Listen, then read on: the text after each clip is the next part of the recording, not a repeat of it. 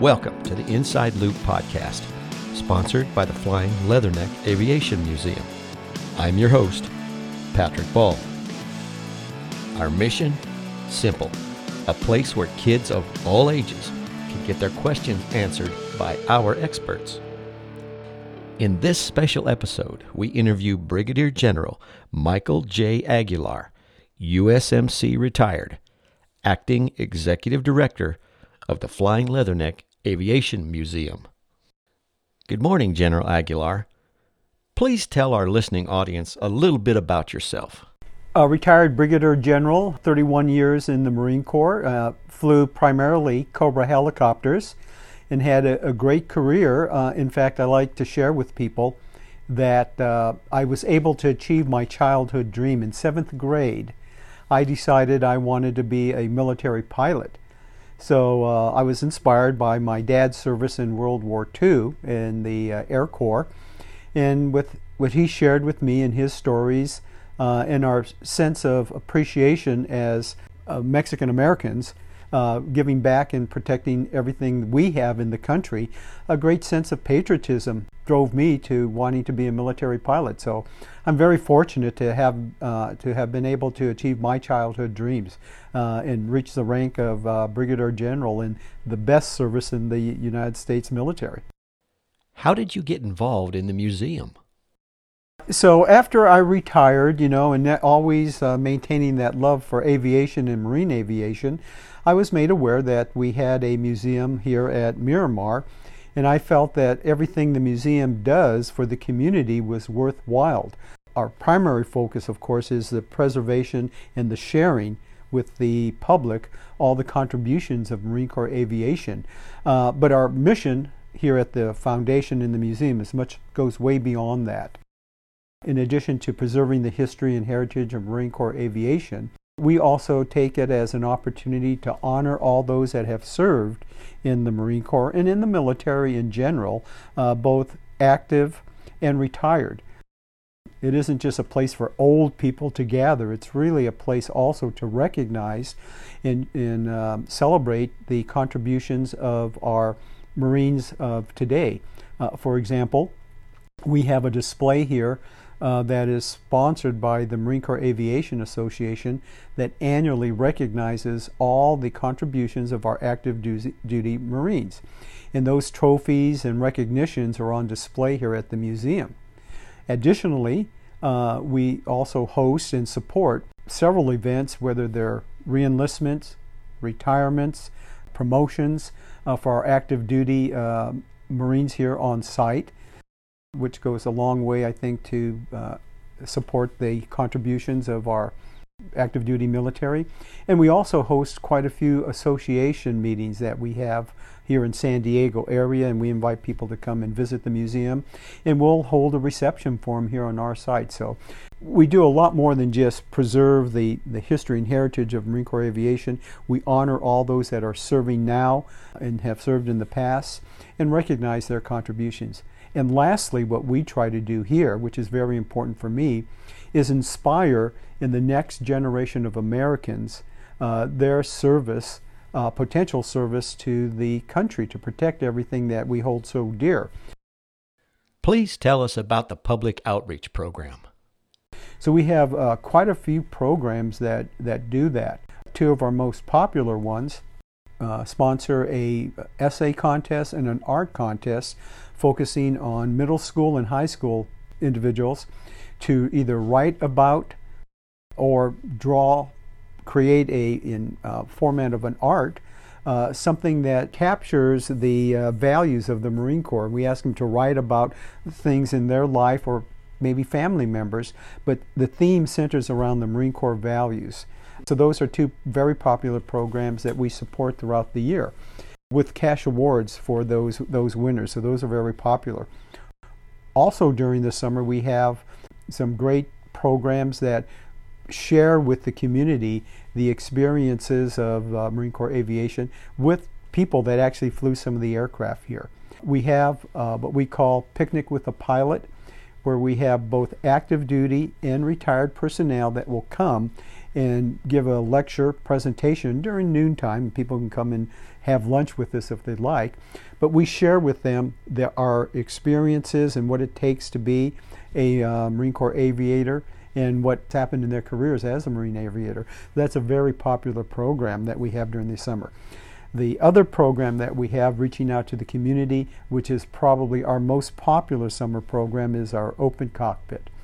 We actually are one of a few museums that actually open up the aircraft and allow children and their parents, I don't know who enjoys it more, the parents or the children, but we open up the cockpit and we have our docents who have flown the aircraft or know a great deal about the aircraft, and we allow them to sit in the aircraft and kind of experience what it feels like to be a Marine aviator.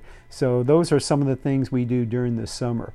The other program we have during the year, which we think is very important, is we recognize the spouse of Marines. And so annually we have a spouse recognition with a very significant cash award to recognize the contributions of a Marine spouse and what they have done to support their Marine during their career, however long it might be. There's quite a few things we do here at the museum that go way beyond just sharing with people the aircraft, the artifacts, and the history of Marine aviation. We're looking not only, again, to preserve those artifacts and those events of Marine Corps history, but to honor all those that have served, and again, inspire and recognize the contributions of those that are serving now, have served in the past, and hope to share with the future of America what they could possibly do to continue to preserve all our freedoms. My understanding is this is a command museum, but it's funded by a foundation. That is correct. The museum is a command museum, meaning that it is the property of the Marine Corps, and although they do support financially the operations of it, it's not enough to keep everything going. So the foundation, which is a nonprofit organization, raises money to support the preservation and restoration of aircraft. Those programs we talked about, we raise funds for to run here at the museum. Because of the funds necessary to run the day-to-day operations, the foundation actually is responsible and covers the overhead necessary for the day-to-day operations, meaning opening the doors, closing the doors, and maintaining the facilities and the grounds for the command museum. So there are two separate entities owned and operated by the Marine Corps, which means because it's a government facility, there is no admission fee, so it's all free. So any funds necessary to run the cost of operations really comes from the foundation. And so that's a big part of our annual efforts, is to raise money to keep the museum open and operating on a daily basis. Would you tell us what effect the COVID pandemic has had on the museum? Boy, we've really been hit very, very hard. All retail businesses, of course, in the country have been hit hard. Non-profits such as the foundation that we have here has really, really been hit very hard. In fact, for San Diego, we have probably been hit harder than any other museum in the county. And the reason for that is early on with COVID, the base here was identified as a site for the evacuation of the Americans out of China. That resulted, unfortunately, in the base having to close down the museum in February. So starting in February of this year, we had to close down the museum because of to support the evacuees out of China. We opened up for a week, but immediately got hit after that with more evacuees from the cruise ship that was up in Oakland. So we shut the doors again. And then, unfortunately, by the time March rolled around and the COVID situation got even worse, in order to protect the operating forces, the command decided that it was in the best interest to close the museum until things got better. So for the whole summer, starting back in February, just until September, we have been closed. The impact on us was twofold. One, we are dependent on donations at the door. So we don't charge, but we do ask for donations. For the majority of this year, that revenue source was completely dried up. We also run a museum store here that with the profits we're able to gain additional revenue to support the museum. All our sales ended that period. So we have literally just been dipping into our savings account to raise money. So it's been a real challenge for us this year, but it's going to be difficult for us to continue to operate under this COVID conditions. That's why we've had to change our whole approach to raising money this year. We just started our annual fundraising campaign, which is made up of several parts. It begins with our annual appeal letter. I'm sure many people are familiar with. They receive numerous appeal letters in the mail, and we participate in that, and we're very dependent upon that appeal effort. So we're hoping this year that we can generate a lot more from that appeal letter. Other events that we've had in the past that raise funds, we have to look at and see how we're going to approach them.